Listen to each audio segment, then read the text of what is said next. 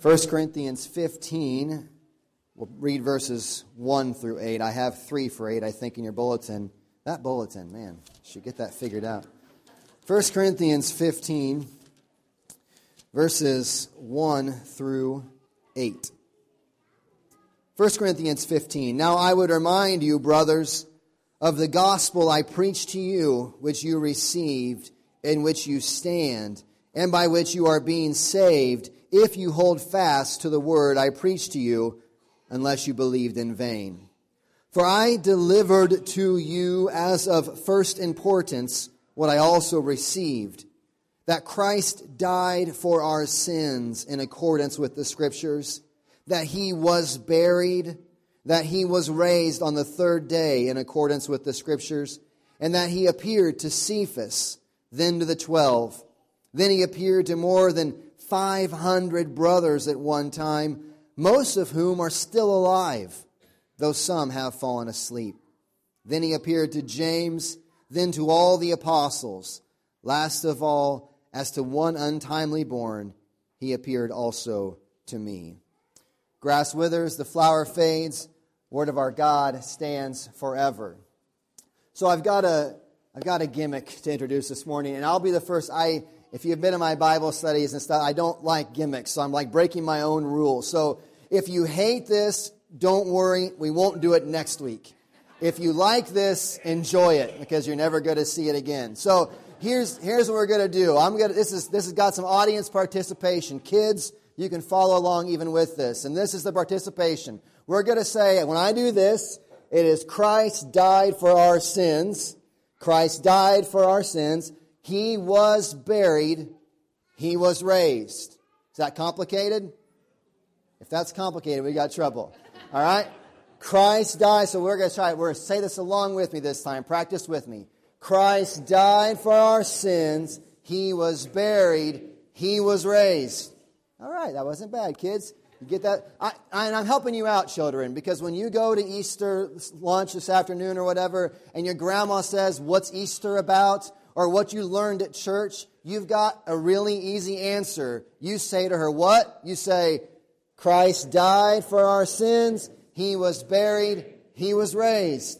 All right, that's what we're going to do. Okay, so that's my gimmick, but we can all do that. And honestly, if you can remember that, you basically have 1 Corinthians 15, verses 3 through 4 memorized.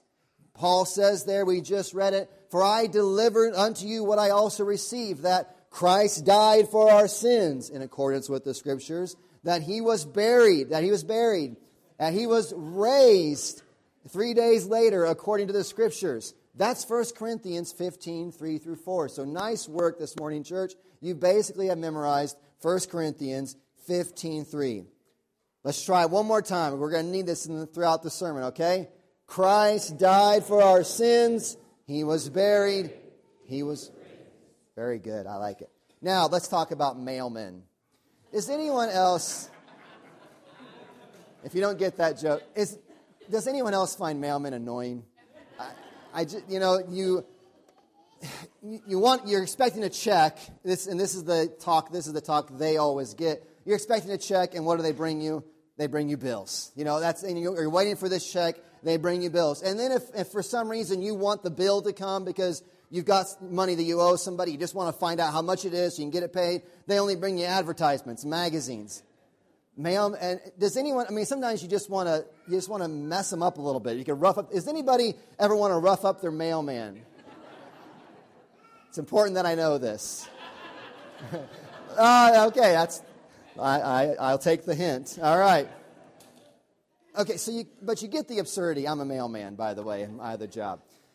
The absurdity of being mad at the mailman for not bringing you what you want. Can I just say to you, I only bring to you what I've received. Like, I'm not up at the post office writing your checks or sending out your bills. The mailman only brings you what he's received. He doesn't make the mail. He just brings the mail, right? That's pretty easy to understand. I don't walk around, the mailman, I'll say the mailman, doesn't walk around with a checkbook in his back pocket. And you say, well, I was expecting a $1,000 check today. And he says, okay, Paul, he doesn't make it. He doesn't make the mail. He just delivers what he has received. This is what Paul is saying here in 1 Corinthians 15 and verse 3. He says, listen, I delivered unto you just what I've received. This gospel message is not something Paul is cooking up. It's not something the apostles are just trying to figure out. What do we tell people? How do we build this church? They simply deliver what they have received. Paul says, for I delivered unto you that which I also received. I deliver what you have received. When it comes to the gospel message, which is what Paul is talking about here, when it comes to the gospel message, it is not a message that has been, it is a message that has been received by us, not conceived by us. God has done the work of the gospel. He has conceived of the gospel. He has performed the gospel in sending His Son to die on the cross for our sins, as our text says this morning. He's conceived of the gospel. He's performed the work of the gospel, and He's the one that communicates the gospel to us. We have this book where God has clearly revealed Himself to us. This is not something we have conceived and delivered. When it comes to the gospel, God has done the work. God has done the work. He's done the thought on it. He has thought of it in eternity past. He performed it through the work of His Son and His life and death, burial, and resurrection, and He communicates it to us through this word. It is a declaration that has only been declared for us to be received, for us to receive. So this morning, when we think about for a few minutes the gospel, I know I'm the one up here talking. I'm trying as hard as I can to remain faithful to this text. That's why my gimmick was just the scripture. All right, it's Christ died. What's the scripture? Christ died for our sins. He was buried. He was raised. I didn't make that up, folks. That's not from me. This is God's gospel message to you. This is God's message to you. I'm not conceiving to deliver. This is what we have received from God to be delivered unto us. So then, what is the content of this declaration, this gospel? Paul's talking about this gospel. He says in verse 1, I remind you, brothers, of the gospel I preached to you. And what is this gospel that he's preached to them? What is the content of this gospel? Well, first of all, it is this, right? It is that Christ died for our sins. Christ died for our sins. So we've had some fun here. Let's get serious for a minute. The reality that Christ has died for our sins means two things for sure. It means that we have sin, and that sin deserves death. Christ has died for our sins means at least these two things. We have sin, and that sin deserves death. These two realities spelled out so clearly in verses the CYF kids, the kids club here is memorizing. Romans 3:23, you've probably heard it, you've been around church much. For all have sinned and fall short of the glory of God. If you're sitting in here, you have sinned. You have fallen short of the glory of God. So when we say Christ died for our sins, it is that one big reality is we all have sin. And the second great reality is that it's not great. The second terrible reality is that sin deserves death. Romans 6:23 says clearly, the wages of sin is death. There is sin. It is committed by us. It is done by us. And that sin, the wage, the payoff for that sin is death. Now you say it's Easter Sunday, Darren. Why are we talking about death? Good Friday and Easter Sunday can't be separated. The reason why we sing so loud on Easter Sunday is because Jesus is resurrected through all that He had done on Good Friday. We cannot separate these two realities. We must have a clear understanding of what it was that was taking place on Good Friday, on that cross, when Jesus hung there and died. We must have a clear understanding. Christ died for our sins. Christ died for our sins. When we look at Good Friday and the cross of Jesus, we must see there the punishment for our sinfulness, that there was punishment for our sinfulness that was dealt out. The punishment that you see on the cross is not for Christ. It's not His punishment. It's someone else's. In one way, Jesus hanging on the cross is the worst act ever to be done. That an innocent man, what a heinous, a sinful act, that an innocent man would be hung on a cross. In many ways, it was the worst moment in history that we killed an innocent man. Pure. And when I say innocent, I mean real innocent. Not innocent like you say, I'm innocent of the crime officer. Not that kind of innocent. We're talking always innocent. This man, always innocent, yet is hung there. At the same time, it is the worst act ever in history. It's also the greatest act of history. The wrath that we have coming to us as sinners. The wrath that every one of you have deserved, you are deserving of, that you have coming your way because you are a sinner against a holy and righteous God, is laid upon Jesus on his cross. The wrath that we had coming for us and would receive as a final condemnation in hell, Jesus receives upon himself. He is wounded so that we can be welcomed.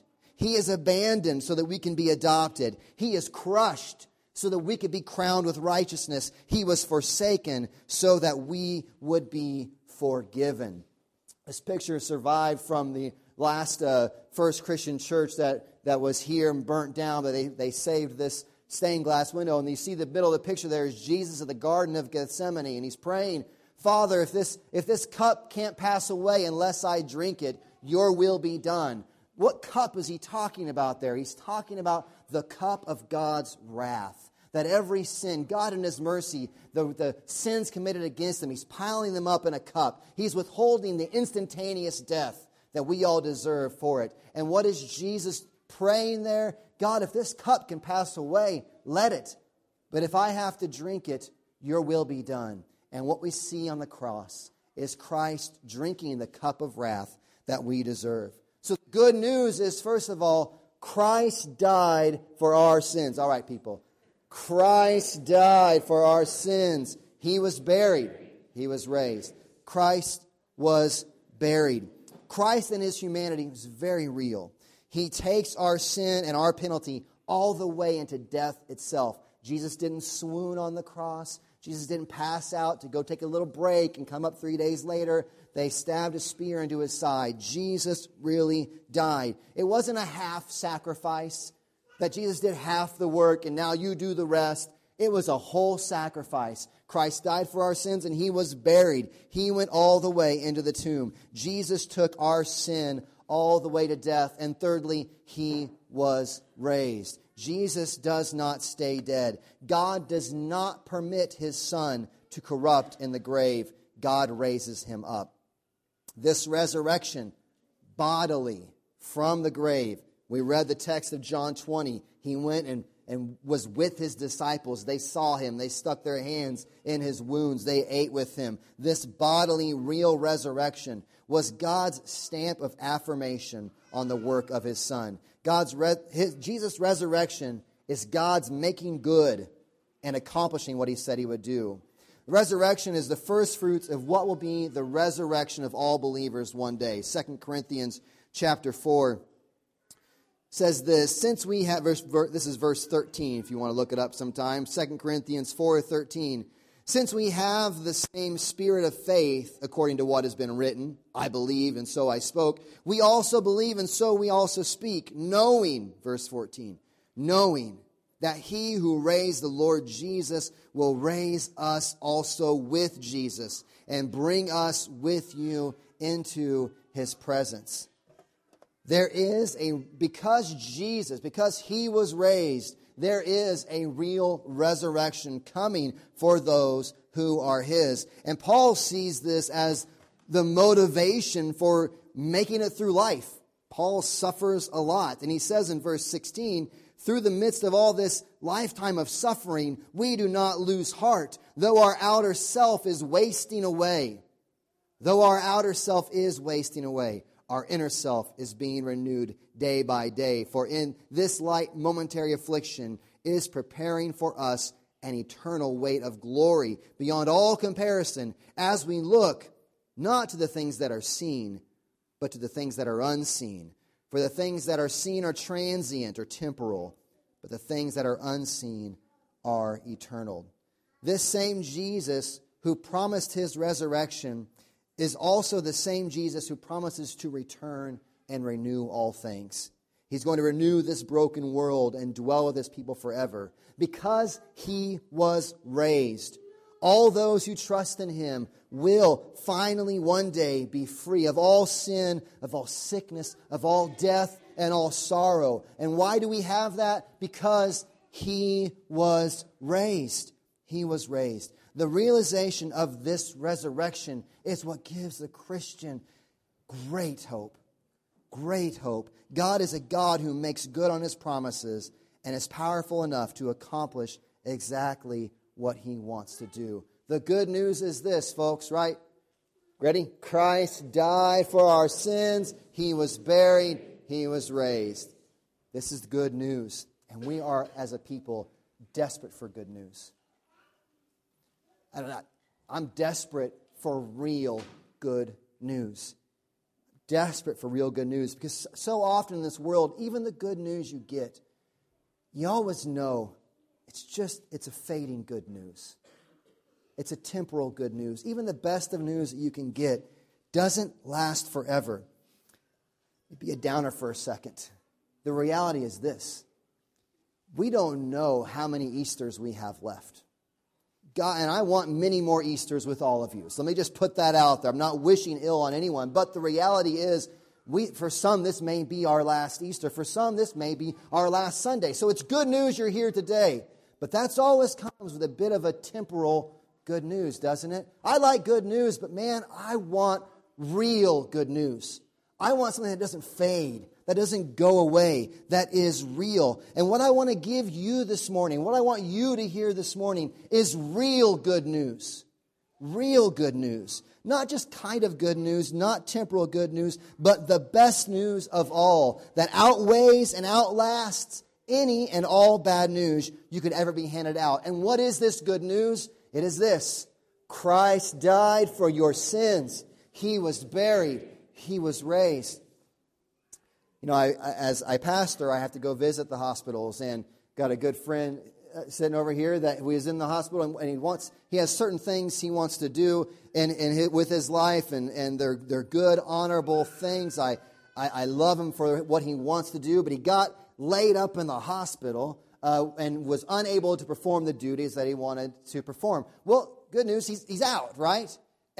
He's done. The pneumonia is gone or whatever, and he's good to go. And so that's good news, right? It's good news. It's good news. But as good as that news is, I've got better news. We have better news than just temporal good news. And it is that Christ died for our sins. He was buried. He was raised. That's real good news that will last throughout eternity. This is the good news that I want to deliver to you. I mean, as I visited several of you struggling in life, having little kids that have to go up and hang out and blank for a few days. You think, man, this is terrible. And they're out, and it's good news, isn't it? But there is real good news. There is real good news that outlasts and outweighs them all. If you know my family story, I don't mean to, if you've heard it, but you know, my crew's been through a rough year and a half. My daughter, after Christmas last year, was discovered she had an undiagnosed congenital heart defect. And so we had to spend weeks up in the hospital getting surgery on that. And you know what? She's doing great. She's recovered well, and thank God, it's good news. It's good news that she's doing well. Well, then we got through the summer, went through Disney World, everything was great, and then my wife comes down and is diagnosed with a cancerous tumor on her intestine. I mean, that's not good news, but she's gone through chemo, she's gone through radiation, she's got 3 radiation treatments left, and the radiologists, the oncologists, the doctors, they love what they're seeing. They are very happy. And let me tell you, that's good news to me. That's good news. I mean, it is. I mean, and you think, yeah, of course it's good news. No, I'm telling you, I'm a wreck without this girl, right? I mean, I've been chasing Darla since 2nd grade. and like with Ernest since 8th grade. I dated a few others in elementary school. Does it count? Anyway, I've been pursuing her since 8th grade. I'm a wreck. When bad news comes to her, it's the gut. It rips your guts out. You guys know what that's like. So it's good news. But I need you to preach to me and preach to her. There's even better news than that. there's even better news than that. And what's the best news of all? Christ died for our sins. He was buried. He was raised. And one day, that resurrection, He leapt out of that tomb. We will leap out of that tomb. We will leap out of our graves should the Lord tarry. We will leap out of our graves and we will join Him and in the fullness of His joy forever. That's the good news of Easter. There's better news than you could have ever imagined. News that will never fade. News that secures my wife's future, that secures my future, that can secure yours for your eternal good. My plea with you, trust this good news. Cling to this good news. Repent of your sinfulness. You know it. I know it. Let's stop pretending. Stop hiding. We all are sinning against what we know God has for us to do. Repent.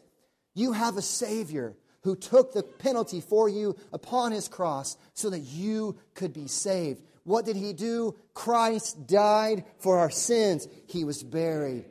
He was raised. That's Easter good news. It's good news for you. My plea for all of us and my plea with God, enable us, empower us, fill us with faith to trust this good news. Let's pray. Father, give us eyes to see this good news and rejoice in it today. Pray these things in Jesus' name. Amen.